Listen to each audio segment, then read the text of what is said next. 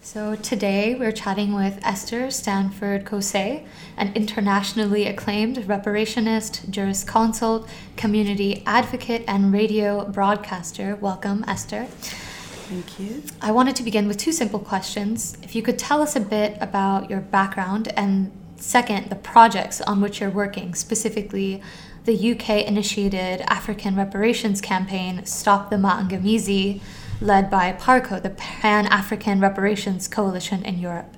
Thank you. So in terms of my background, I would say I've got a legal background. I'm a jurisconsult, which is a specialist lawyer, if you like, in jurisprudence, which is the science and the philosophy of law, in terms of its application. Not sort of formal statute law, but looking at the philosophical underpinnings of legal systems, and very concerned with notions of justice. So I got involved with the campaign for reparations, for African reparations, as a result really of my legal interest. When I joined the movement around the year 2000, I was working for a black lawyers organisation, and I felt I could use some of my legal knowledge, training and skills at the time that I was developing to advance the cause for reparations. Since that time, I've developed my thinking and understanding about how we utilise law in causes such as reparations for historical injustices of enslavement, colonisation and neo-colonisation. And I've been very much directing my energies towards social movement building, which is a sort of different approach to lawyering, what we call movement lawyering or social justice lawyering, which is where people with legal skills and training and backgrounds and insights put those skills in service of social and political movements and causes. Now I'm currently completing my PhD in reparations at the University of Chichester, and my PhD is actually in the subject matter of the history of the international social movement for African reparations based in the UK, something that we refer to as the ISMAR. So that's my background. And some of the work that I'm involved in many initiatives around African reparations, not only in the UK, but internationally, in the so-called Americas, in the Caribbean, in Africa, and as well as Europe. And I'm part of many different organisations and coalitions and networks. But my primary organisation is the Pan-African Reparations Coalition in Europe, and I'm also the spokesperson for the African Emancipation Day Reparations March Committee, which partners with the Stop the Maangamizi, We Charge Genocide, Ecocide campaign, which was originally initiated by PARCO, the Pan-African Reparations Coalition in Europe. So just to be clear, the term Maangamizi, actually is a key Swahili term, and it means the African Holocaust and continuum of chattel, colonial and neo-colonial forms of enslavement. So just like Jewish people will talk about a Shoah, Palestinians will talk about the Nakba, we use the term Maangamizi to describe our experience, which is not just a historic experience, it's actually something that is continuing into our present with genocidal and ecocidal impacts and outcomes. Thank you so much for that introduction. So you bring up genocide. I think that's very relevant to the discussion because this conversation is a part of the Genocide Memorial Day project. Yes. So just a bit of background for those who might not know that the Genocide Memorial Day takes place on the third Sunday of January each year, and it was chosen in 2010 to commemorate the one-year anniversary of the end of so-called Operation Cast Lead, which resulted in the death of over 1,200 Palestinians. So this question of genocide and how we conceptualize genocide, I think, should be central to this discussion. Sure. So I wanted to ask, how can we conceptualize genocide from a decolonial standpoint? Because obviously not all understandings of genocide respond to the same political and ethical stakes. Obviously, December of this year, 2018, marks 70 years since the UN Genocide Convention, the first kind of major effort to define genocide in legal terms. Yes. So what do you make of this legacy of these post-World War II efforts? Well, that's an interesting question, because there is, as you said, this battle over definition and who can define and what gets accepted and recognised in the world as being a legitimate or authentic genocide. So from a decolonial perspective, and from my understanding or overstanding, as we say in the African heritage community, of how we utilise law, legal processes, legal thinking, it has to be from the perspective of those who have been most impacted by that experience. And the battle for definition is something we have to seize back that power to define our experiences. And of course, because of Eurocentrism, because of colonialism, European colonialism in particular, the power structures that maintain official definitions of genocide, as it were, are very resistant to greater inclusivity of other peoples who are not of Europe, basically. Right. But I always utilise, and certainly in the Stop the Maangamizi We Charge Genocide Ecocide campaign, we do believe there is some utility in the definition from the 1948 Genocide Convention, because we also recognise that the coiner of that, Dr. Raphael Lemkin, he was very much concerned with other notions of genocide too. And it's not all of his thinking around genocide made it into that convention. And so the notion of cultural genocide is really, really important. And recognising that genocide doesn't necessarily mean the total elimination or extermination of a group, that you can still be in existence to a degree or surviving to a degree, but experiencing a process of group genocide. And there's a really interesting quote from Raphael Lemkin where he says that genocide has two phases. One, the destruction of the national pattern of the oppressed group. The other, the imposition of the national pattern of the oppressor. And this was from his Axis Rule in Occupied Europe book in 1944. And so from an African perspective, whilst it's true, and I speak from the historical experience, say, of African people, while it is true that chattel enslavement in particular and colonialism also had within them various specific genocides of African nationalities, ethnicities and communities, the continuum of it remains today. And the very fact that we have this campaign, the Stop the Maangamizi campaign, is really a testament to that. So can you speak about the relationship between or rather the call for reparations in Africa itself and the diaspora, and what the relation is? Because the scholar Hakim Adi, who recently wrote a book about the history of Pan-Africanism, he argues that Pan-Africanism in many ways started in Britain. He writes about the Sons of Africa in the 18th century and campaigns against slavery, at that time framed as anti-trafficking. So can you speak a bit to the contributions of Black people in Britain? Sure. Well, in terms of the link with the movement in Africa and us here in Britain, it's a kind of umbilical cord. Okay, it's like the relationship of the mother to the child. And whilst it is true that, Professor Hakim Adi is actually my PhD supervisor.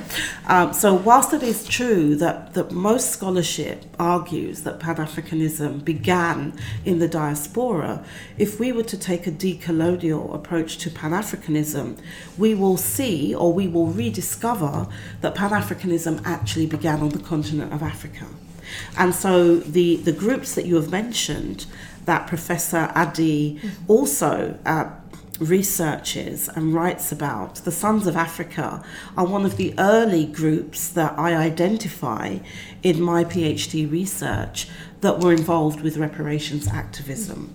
So if we look at how far back in terms of a UK history, and we're talking about mid 1700s, 1780s, and so forth, there were people like Otobo Kugwano, who was an African abolitionist. And he was one of the first published writers in the English language to recognize that the enslavement of African people was really a crime against humanity. And so we don't necessarily think about these early activists as reparationists, but actually when we examine their work on what they were seeking to do, which was not only to expose the wrongs of chattel enslavement, but to work to ensure that it got stopped in terms of various forms of abolition, that is a reparatory justice, if you like, task of action, because the key part, or before we can actually repair, we have to stop the harm. You cannot repair if slavery is still going on, if oppression is still going on, if genocide is still happening, if anti-black racism and Afrophobia, its specific form that affects people of African descent, is still going on, then you cannot have repair. Can you speak more? I was going to ask you about this term, Afrophobia. So I wanted to ask specifically about the relationship of slavery and colonialism in this regard, because a number of contemporary scholars in the States, for example, Frank Wilderson and Jared Sexton, have pointed out how slavery was referring specifically to the Transatlantic Slave Trade, how it's a different kind of rupture than colonialism, the way it's typically understood, that the former involves a different grammar of suffering and violence that isn't as contingent on the question of land or other mediators. So this trajectory of thinking has very much popularized anti-blackness as the main term through which to understand the rupture and violence of slavery. But I've noticed that you speak more frequently in terms of Afrophobic racism. So can you specify what that means? So basically the fear of people and things African, that's essentially what Afrophobia is. And it began with the chattelization of African people and the institution of white supremacy, racism, and these ideologies that had to justify why whole groups of people were basically trafficked and enslaved and brutalized. So I am aware of some of these perspectives around the experience of chattel slavery being something completely different, and but I don't necessarily agree totally with that assertion, because I think that some of the ideas coming out of say people in North America who have a different sense of connection to the continent of Africa, whereas from the perspective of some of us in the UK who are Pan-Africanists, and if we look at the history of Pan-African organising in Britain, we can see that there have been stronger linkages between our African identity and culture and heritage, whether it was coming via the Caribbean or coming directly from Africa. So that's why in PARCO we talk about a continuum. So yes, there were different experiences, but we cannot see them in total isolation from each other. And I think that there's not enough knowledge that is being produced, and there's not enough sharing of knowledges between those who experience chattel enslavement on the continent of Africa as well. A lot of the discourse around reparations has tended to privilege and focus on the diaspora experience. And there hasn't been sufficient unearthing of African experiences of the Maangamizi and the beginning of it in terms of chattel enslavement. And that's because a lot of our gaze, even when we are thinking about decolonial thinkers and scholars, a lot of our gaze is still on the perspectives of those of us who are westernized. whether we're in Europe, whether we're in North America or Canada or what have you. Those are the scholars, the black scholars, if you like, who get elevated. The scholars who are developing similar scholarship in Africa, who are embedded in the communities, who understand the languages, and who recognize some of the cultural continuities as well as ruptures and breakages, then some of those scholars are not as well known. And in PARCO, we have the benefit of utilizing not only some of the scholar activists and the thinking, but some of those who are also from communities who've experienced some of these same ruptures and who are struggling to kind of re-establish themselves and restore themselves beyond these colonial borders. So I believe that from a Pan-African perspective, we have to also decolonize our approach to African scholarship and African knowledge production, where we do not recognize those experiences and we tend to just see and elevate our own in the diaspora. So that's what I would say to that. There is definitely a connection, but unless we engage with each other, unless we take the time to listen to each other and to also listen to the different experiences that we've had, but with a view to understanding the commonalities. And that is what I think the movement in the UK, the movement for African reparations that we refer to as the international social movement for African reparations, is very unique, because we have been able to transcend many of these real ruptures and differences that have caused separation, that have caused and resulted in alienation. Yes. Alienation from self, from family, and from community. And so when I talk about, or when we refer to Afrophobia, we do so because we recognize that we cannot just talk about a generic black experience, that actually the root of our dispossession is based on real African identity, personhood, personality, culture and ethnicity, which was deemed to be a threat. That is why in chattel enslavement in the so-called Americas or Abya Yala in the Caribbean, that is why it was made illegal for us to actually practice and live our culture. It was made illegal for us to keep our names, to keep our traditions, to continue to speak our languages. And despite the fact that it was made illegal, our people resisted. So they found ways to retain and reinvigorate and renew and develop new cultural forms that were still based on the old, still based on what we knew in our motherland, which is today called Africa. And so that is why it's important to recognize that African personhood, ethnicities, nationalities didn't totally disappear. And the more and more we learn or relearn and rediscover who we are, the more and more we go through that process of what's called ethnogenesis, which is where, if you like, a group comes to be born or reborn and rediscovers original identities, original cultures, original heritages, and looks at how they themselves maintain some of the remnants of those past people and communities and experiences. So earlier you mentioned that it's important to not only point out the ruptures, but also the continuities, basically what you just referred to. So can you speak more to that? Because I get the sense that you're not suggesting it's possible to recover sort of this authentic past, but rather that it's important to know these histories for a different reason. Can you speak more about that? Yes. Well, sure. Some of the damage is so total that we will never be able to totally reconstruct the past. And in fact, this is why and where African knowledge systems and indigenous knowledge systems come into being. And even as a person of African heritage who also can self-define as black, I have had to relearn and rediscover what are some of the ideas that my people have produced. So we think about, and there's a term It's actually a West African Akan term called Sankofa.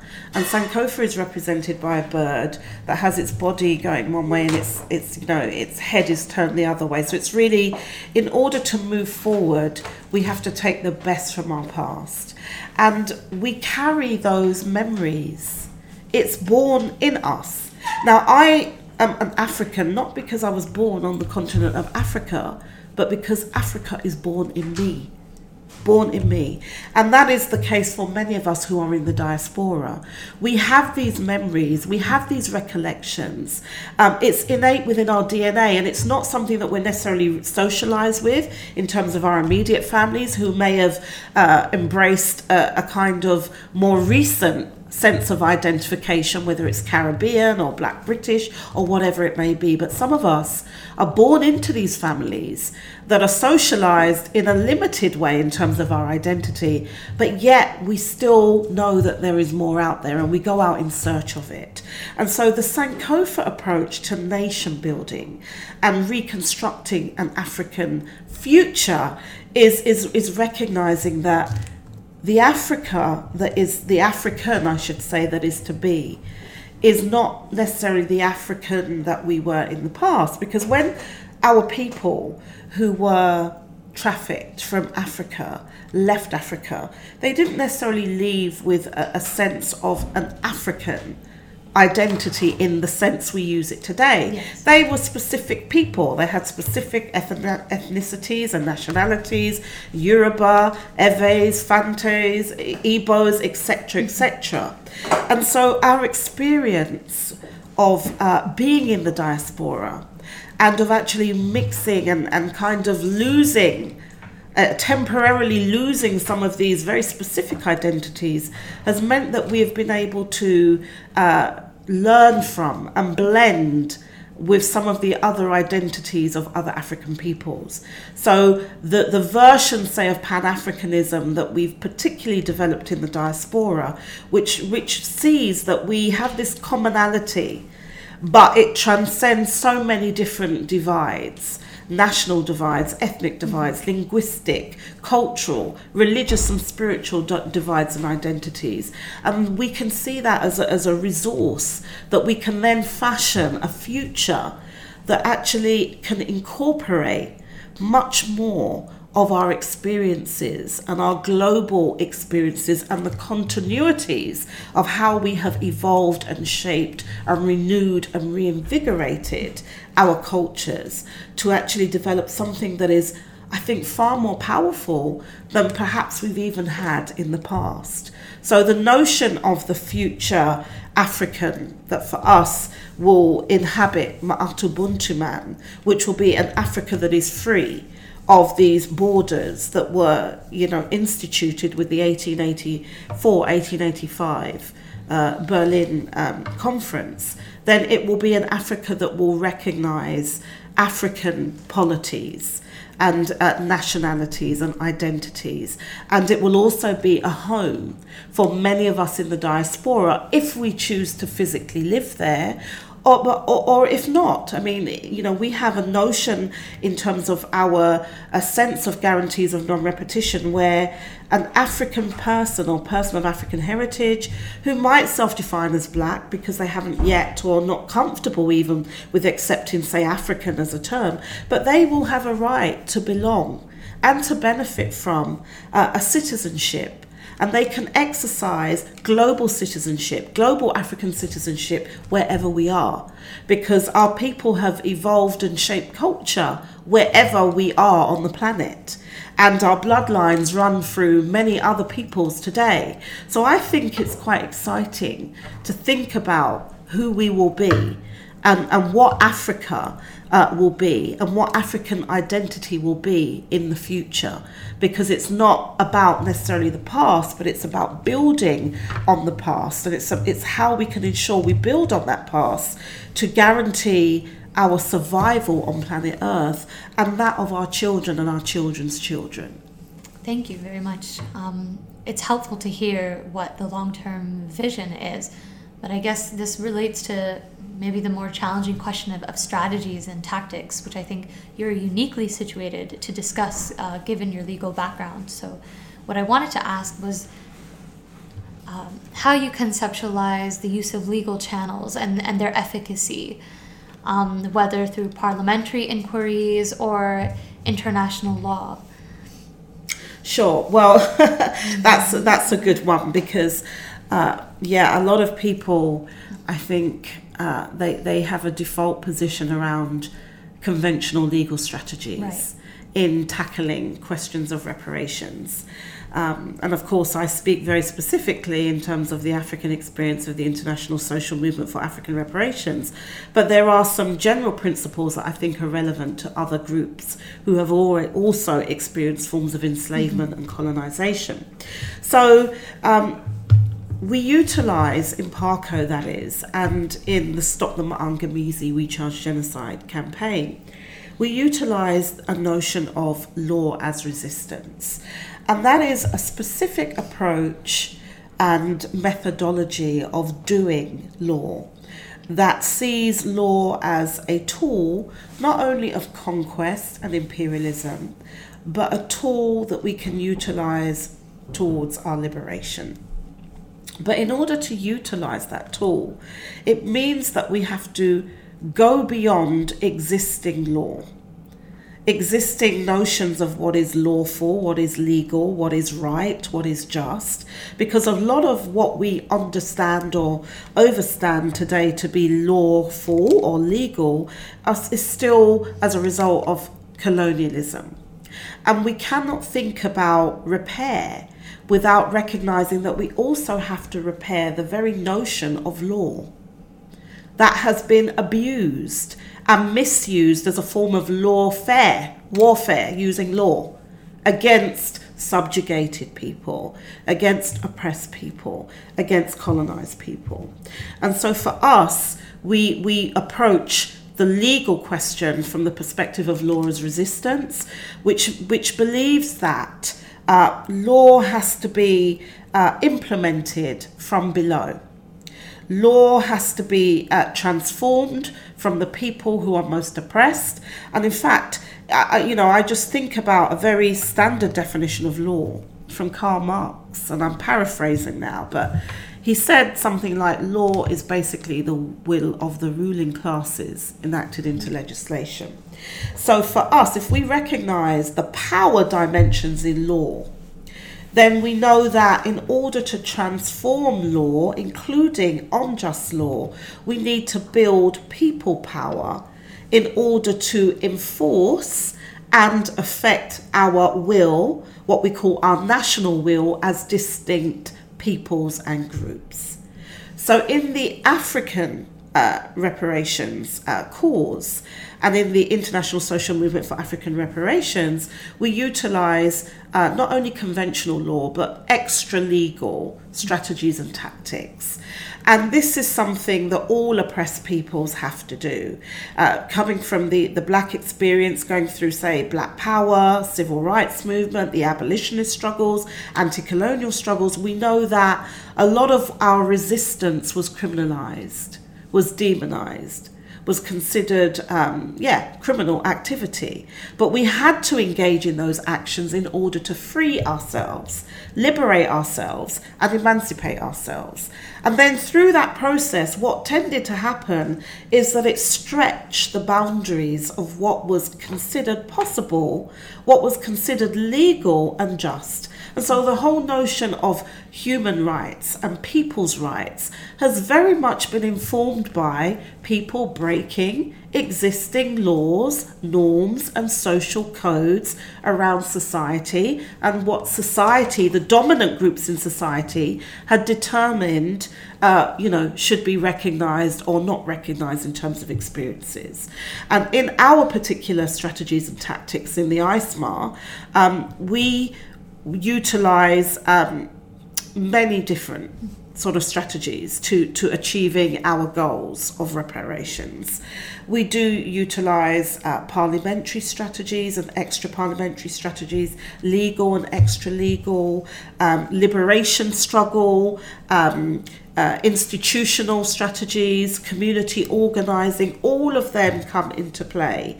And we have two sort of main mechanisms that we are working with at this time. One is something called the APSITAJ, which is the All-Party Parliamentary Commission of Inquiry for Truth and Reparatory Justice. And the idea behind the APSITAJ, which is an initiative of the Stop the Maangamizi campaign, is that it is a special commission of inquiry, that is a people's commission of inquiry, and that it would have testimonies from various African heritage communities, black communities around the world who have been colonized by Britain. Okay, so it is an important step towards the courtroom of public opinion, putting our narratives, our perspectives, our histories and herstories of not only oppression but resistance, resilience, and how we have come to survive. This is something that everyone else needs to know too, because one of the barriers that we face is that many ordinary people think that slavery was something of the past, colonization is something of the past, we should be grateful for British aid or European aid or what have you, and they are miseducated deliberately, and they are not told the truth about the history of the British Empire and its impacts and its continuing legacies. So that is why it's important for us to utilise something as a commission of inquiry, which is a legal process, but it's also a political process. And it's a way in which the wider public should be able to hear that testimony, should also be able to question those who are giving evidence as part of the British public and the wider publics in Europe and other Western societies also having a say on repair processes. Now that is one of the tactics that we utilise, but we also have another one, which is the Ubuntu Gotla, People's International Tribunal for Global Justice. Now Ubuntu Gotla is basically a combination of the term Ubuntu, which is a Southern African term that really speaks to our humanity, our common humanity. And it's sort of, the saying, we are people through other people. So it's a global justice approach, but an African perspective on that, recognizing the commonality of the human family, and that in order to emancipate ourselves, even as a specific group, we cannot do so in such a way that dispossesses or oppresses other people. That our repair must also result in or inspire and catalyse the repair processes of other peoples. If not, none of us are safe. And then Gotla, which is a term that is a tribunal, if you like, in Botswana, the Gotlas. So Ubuntu Gotla is really a international tribunal that is made up of different justices, of legal scholars from colonized groups. And it would be a true international court, because what is called the International Court of Justice is not really a true international court. And it is decolonial because it is initiated from below. It is initiated by those people who have not traditionally been considered knowledge producers in the realms of law. And this idea of this Ubuntu Gotla is that all the groups, so Native Americans, Aboriginal people, indigenous peoples, other peoples who've experienced European settler colonialism, genocide, war, terrorism, etc., and forms of dispossession would come together. And we would, in that process, you're, if you like, rebuilding, you're reclaiming your right to name your experience, your right to shape law and make law, and actually have your people's overstandings and historical knowledges around what is law, what is justice, what is, a good citizen, what is the good society, what does it mean to be a just person, that you bring into that process your own people's experiences.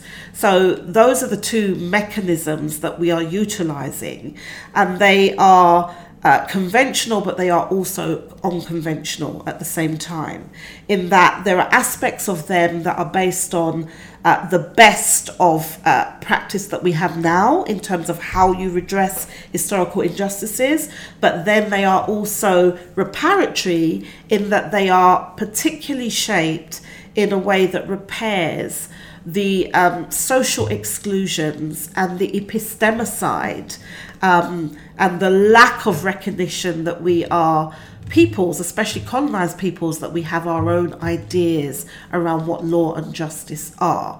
And what we are finding in the field of even what's called transitional justice, which is a sort of field that looks at many of those societies and groups and communities that have been dealing with forms of historical injustice or specific modern day contemporary injustices that affect whole groups. But what we're finding is that international tribunals or people's tribunals are they're becoming or emerging to be a new legal norm, okay? A new legal norm that makes law more reachable for those who have been most dispossessed of their ability to shape and make and affect law in their own best interests. So you mentioned reparatory justice. Yeah. So what does that actually look like in more concrete terms? Okay, so I guess the way I'd begin by answer that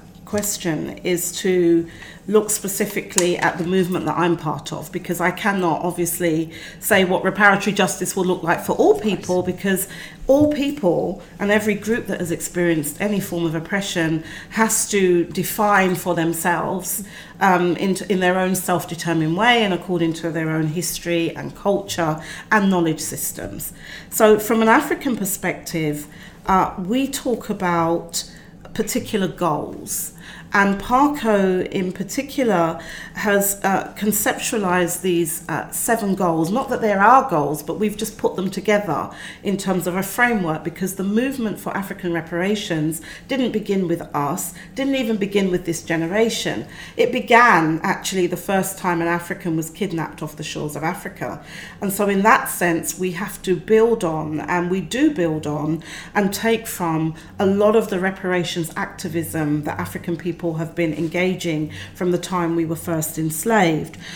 So these 7 goals are to learn about, the first one being to learn about, to recognise and to stop the Maangamizi, which is the African Holocaust, including the horrors of enslavement, colonisation, neo-colonisation, recolonisation, which is occurring now, and other imperialist foreign impositions on Africans at home and abroad.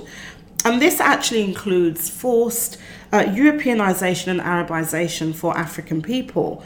So it's very concrete in terms of what we're seeking to do with our reparations process.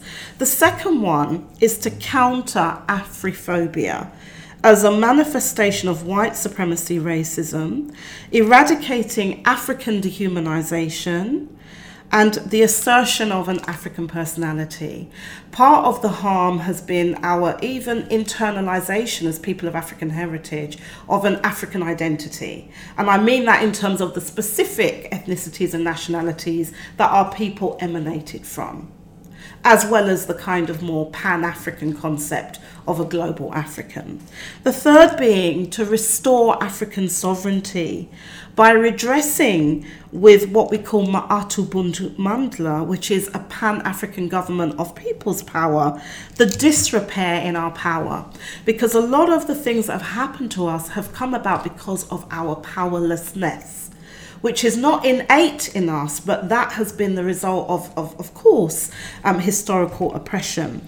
And it's important, therefore, to usher in a fundamental change of the existing world order that would definitively bring about new geopolitical realities, such as Ma'atu Buntu Man, which is this super state that I've mentioned before, Pan-African Union of Communities. So it's not based on countries, it's based on communities, ethnicities, nationalities within Africa, developing their own unions and then coming together in a Pan-African union of communities, okay? So it repairs the harms of those borders that separate family from family, ethnicity from ethnicity, nationality from nationality. And Ma'at Ubuntu Man would be an anti-imperialist sovereign Pan-African union of communities and a polity of our African people's power. The fourth goal of our African reparations process is to bring about systemic, global change to ensure the expropriation and redistribution of ill-gotten wealth, resources and income worldwide. Now, clearly for a goal like that, we can't just do that by ourselves as Africans. And that is why we recognize that even to fully accomplish some of these goals, it will require also linking up with other people and groups who are also struggling for similar forms of systemic change. Yes, and that is why in the ISMA, the International Social Movement for African Reparations, we see ourselves as part of a broader movement that we refer to as the PRIM, the People's Reparations International Movement, which is basically all other people on the planet who are struggling to bring about transformative change, social, political, economic, cultural, environmental change. The fifth goal is to implement new paradigms of development, including the ushering in of a new legal, political and international economic order. Again, another goal that cannot just be achieved by people of African heritage working by ourselves, have to be achieved in concert with other peoples who are also not recognized, locked out of really benefiting from their own resources and being denied true sovereignty. The sixth goal is to institutionalize Ma'at. Ma'at, the ancient Kemetan or Egyptian ideal around truth, justice and reciprocity, etc. And also Ubuntu, that I've also spoken about in terms of global justice for all. Now, this is really important because a lot of repair processes, and a typical example that I can't elaborate on, but say what's happening in terms of the Jewish question, Palestinian question, and the notion of Jewish reparations being the settlement of the initiation of the State of Israel, and looking at the harm that has caused to not only Palestinians but other people in that region. So it's in terms of our African case, we do not believe that we can have reparations or repair or reparatory justice at the expense of other people. So it means that us reclaiming whatever is we're entitled to should not result in the dispossession and the oppression of other peoples. That's not repair. That's something else. And so that's why the global justice aspects, and we see ourselves as mothers and fathers of human civilization and whose bloodlines run through all peoples, it means that our vision and conceptualization of that repair must be far more expansive. It cannot be the models, the pseudo forms of repair that have gone by in particular the 20th century, that many people say, oh, well, they got theirs, why can't we get ours? No, that's not the kind of world that we want to build. We want to build a world that really does guarantee peace and security for all, and challenges us all to not become the oppressor, but to also be that change that we wish to see. And that is a key thing, because one of the things that these experiences of enslavement and colonization often do is that we adopt that oppressor mentality. And we have to also decolonize ourselves. We have to repair and eradicate some of that thinking and those actions towards others if we are to have a sustainable repair process. Now, the final goal for us is to enforce the environmental elements of global justice, and that would be ensuring that there is full respect for the rights of our Mother Earth. And we have an African conceptualization of that called Nana Asase Ya right. So Mother Earth, that the planet that basically sustains us is being harmed, is being exploited, is being raped and despoiled, and it's causing untold damage. So there is a link between ecocide and genocide. Because when environments become unsustainable, the life of the people that live and rely on that environment also becomes under threat. And so those are the key goals for us in our repair process. And of course, there are many specific and concrete actions, but I'm pretty certain that when people hear about reparations for African people, that they don't necessarily hear these goals that the movement is working on, and working in solidarity with other people who are also struggling and have their own repair process. They might not use that language of repair or reparations. They might be talking about sovereignty or something else, but we're finding commonality and common cause because we believe that the people are the power base, and we have to find ways to change hearts and minds and to influence many groups of peoples and to speak across realities and to learn from each other's experiences. That is the key thing. The knowledges that we're bringing into our struggle to repair and to restore and renew ourselves. So I wanted to close by asking if you had any remaining advice for young people in the movement. We do intend for this discussion to serve as a resource for young activists and others who want to be engaged. Yes, I guess my advice is the first thing, education is preparation for reparations. Educate yourself, learn about struggles for reparations. Also recognize that struggles for reparations entail what is known as cognitive justice, the recognition that there are different knowledges out there. So don't just start with what you know. Each group, each person, look into your own people, your own people's story, your own people's connection to reparations, because many peoples on this planet have experienced forms of historical and contemporary injustice. So begin to examine your own family lineages, your own family stories, your own family histories of resistance. Because who are we if we're not able to continue that which has also gone on before? If we're not able to pass on to future generations, if you like, that notion of identity, that notion of struggle, that notion of resistance and resilience. So that is one of the things I would say to younger people. Learn from your elders in the community. Learn from them. Doesn't mean that you accept everything that they say. Come with new ideas. Critically interrogate ideas that thinkers, that scholars, that activists, that liberators have brought before us. And also look at how you yourself can make a contribution to making the world a much better place, a much more beautiful place, and a much safer space. We are, even though I'm very involved with the struggle for reparations, I really do emphasize the Stop the Maangamizi campaign, because it's such a holistic campaign.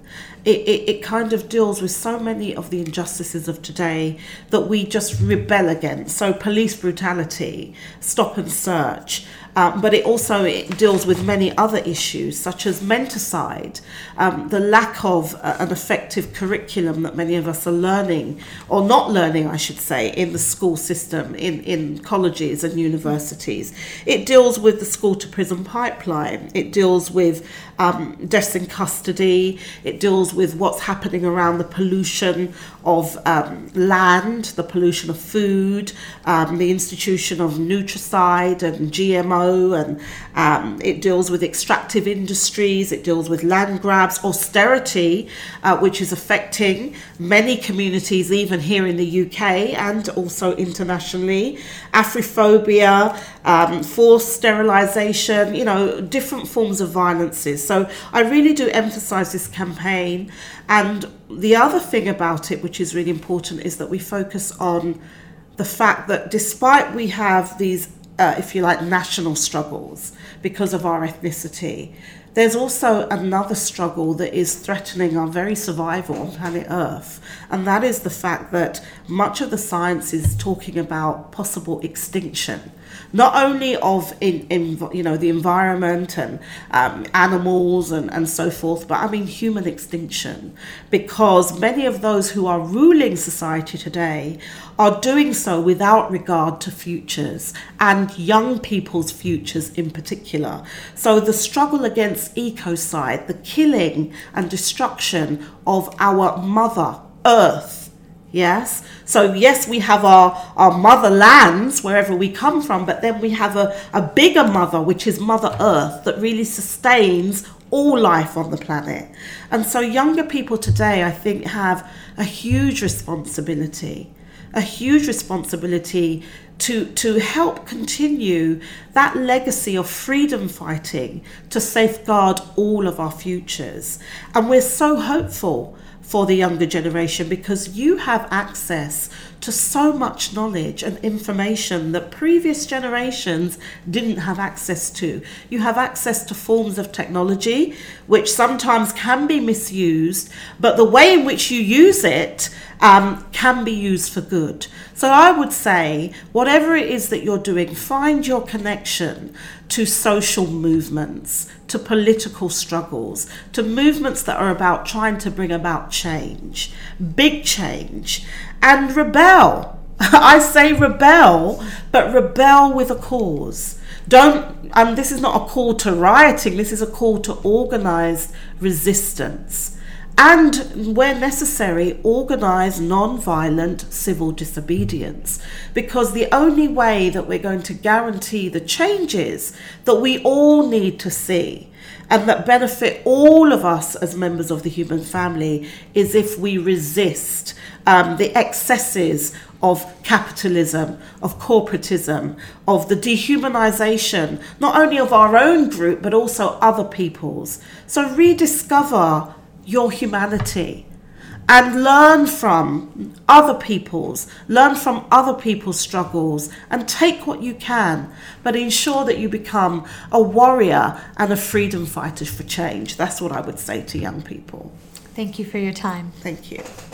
So we've been in conversation with Esther Stanford Xosei, an internationally acclaimed reparationist, jurisconsult, and community activist, and we will have a number of conversations lined up after this one as part of the Genocide Memorial Day project.